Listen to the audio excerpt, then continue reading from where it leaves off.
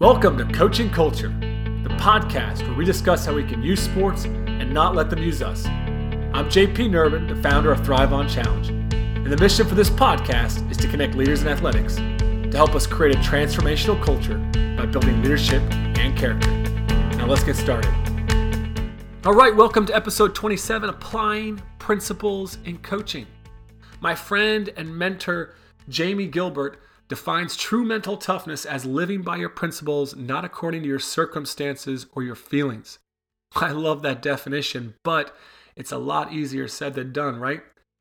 Principles of intrinsic motivation, growth mindset, leadership principles, different ideas to improve your team culture, all these things can be great and they can sound great, but applying those to our team, applying those to our context, applying those to our coaching behaviors is where the real challenge lies. Still, principles are principles, and we've got to find a way to apply them. My question for you is, how do you apply the principles you learn? The principles you learn when you're reading a book about leadership or coaching or teaching. The principles you learn or the ideas you pick up and when you listen to my podcast or other podcasts, when you read a blog or when you attend a coaching clinic. For me personally, I found that I had 3 issues in this, and I'm curious if you have a similar experience. My first issue was when I would hear something or read something, I would go, man, that is great. But then I would forget all about it. Now you're driving in the car, you're listening to my podcast, or you hear some other podcast, and you think, boy, that's a great idea. But then all of a sudden, you go about the rest of your day and you just forget all about it. And then you might remember it about a month later, but by that stage, it's long gone. Another issue I faced was when I would attend a coaching clinic or read a great book. I would get a load of great ideas or these great principles, and then I would just try to do it all. Or there would be so much there that I would just kind of go into shock. I wouldn't know which one to do. So you either try to do them all or you just become overwhelmed and you don't end up doing any of them because it's so overwhelming. The third issue I'd face is I wouldn't know how to apply. It's like everybody knows typically what good nutrition is, but applying that within our lives can be so overwhelming because we can be so far away from good nutrition. We can have such bad habits. But the reality is the principles are there to guide us. The principles are based upon science and research and also sometimes just experience of those that have been through it. All right, they've been through whatever circumstance they may apply to. The art of coaching is in applying the principles and ideas. How do you apply them? Yes, coaching, there is a science to coaching. There's a science to leadership, but there's also a large part that is art. And that art to coaching and leadership is how we apply them. And it looks different based upon the player, the level, the gender, and our own individual circumstances and our own personality. But we improve these things. We apply these things through trial and error. I think about my mother, and she has been struggling over the last 5 years with hip infection and had over 4 different hip replacements. And yes, health, these doctors, they are relying on science. But there is also still an art to these what these doctors are doing. There was no sure answer. And they had to constantly try different medications out and antibiotics out and see how the body would react because she isn't like anybody else out there. Everyone's different. So while there is a science, even into the medical field, there is an art to being a doctor. And the same comes with leadership. Wouldn't it be great if we could just follow some instruction manual to build our team culture? But the reality is it's a very organic process a lot of the times. Yes, you can pick up these principles. Yes, you can pick up these really cool ideas. But how do we apply them? Well, it's going to be a lot of trial and error, a lot of failure. And we got to start failing quickly and failing often because that's the only way we're going to learn and that's the only way we're going to grow. You've got to train those coaching behaviors. You've got to train your ability to live by those principles. So where do we start? You start simple and you start small. It's about 1% changes. Starting simple and small is really hard, especially when we feel so inspired by some speaker or some book. So you've got to have a system in place, all right? A system for learning and applying. You're going to create this system. Mine is actually pretty intense as I read about over a book a week. I write blogs.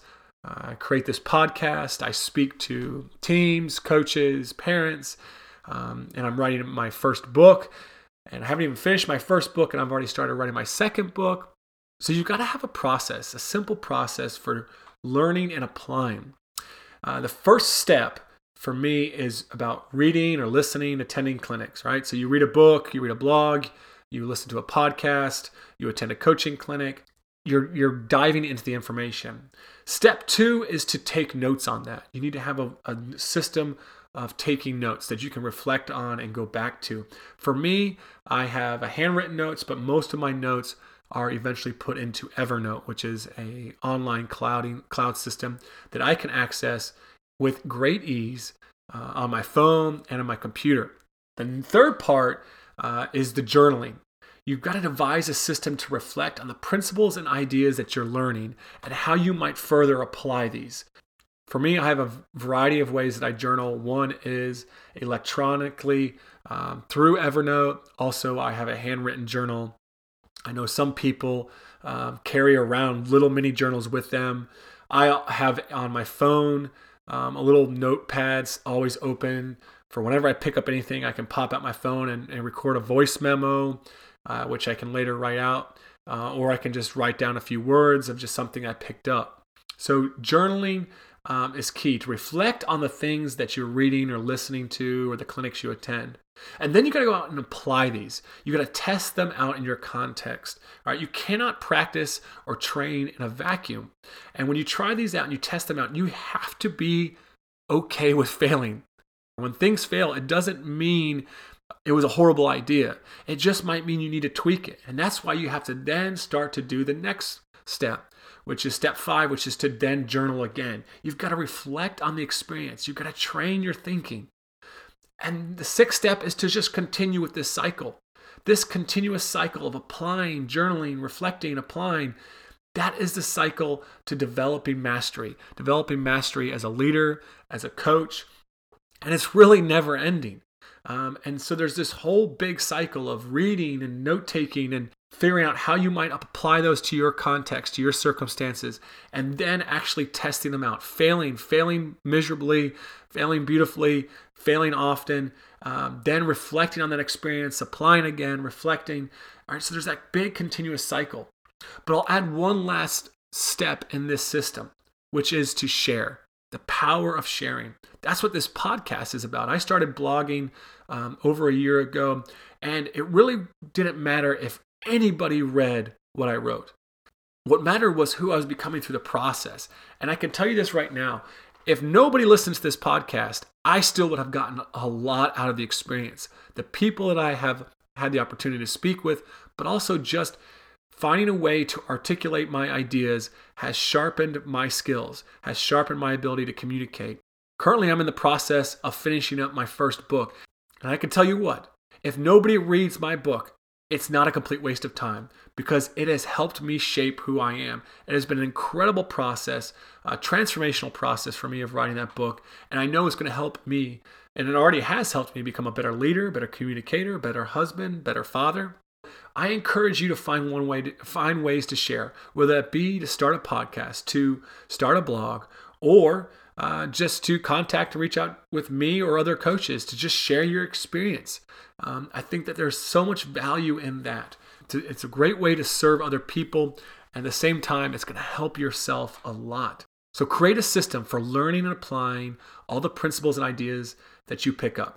Step 1, read books, read blogs, listen to podcasts, attend clinics. Number 2, take notes. Number 3, journal. All right, start reflecting on the principles and how you can apply them. Number 4, apply them to your context. Fail beautifully, fail often.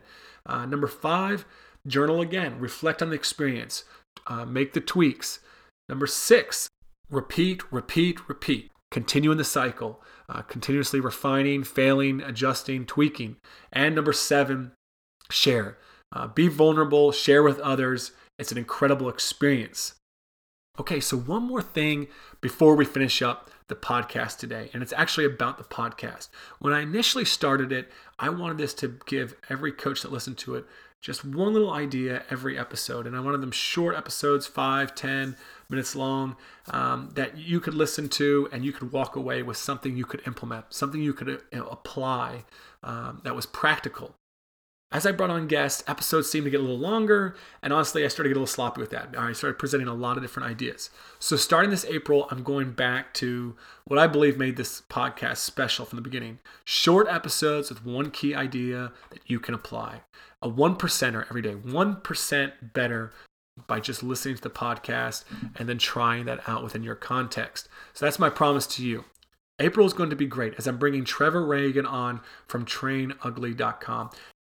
Now, I'm breaking my conversation with Trevor into 4 episodes to 4 confined topics, 4 things that you can implement within your program. Also, I'm going to start creating notes of the podcast. So if you subscribe on thriveonchallenge.com, you're going to get a weekly email, not just with the weekly blog that I write, but also links to this podcast and links to my notes from the podcast. That way, if you're like me, you listen to a podcast in the car and while you're driving, you listen to it while you're walking the dog, you're doing the dishes, whatever it be.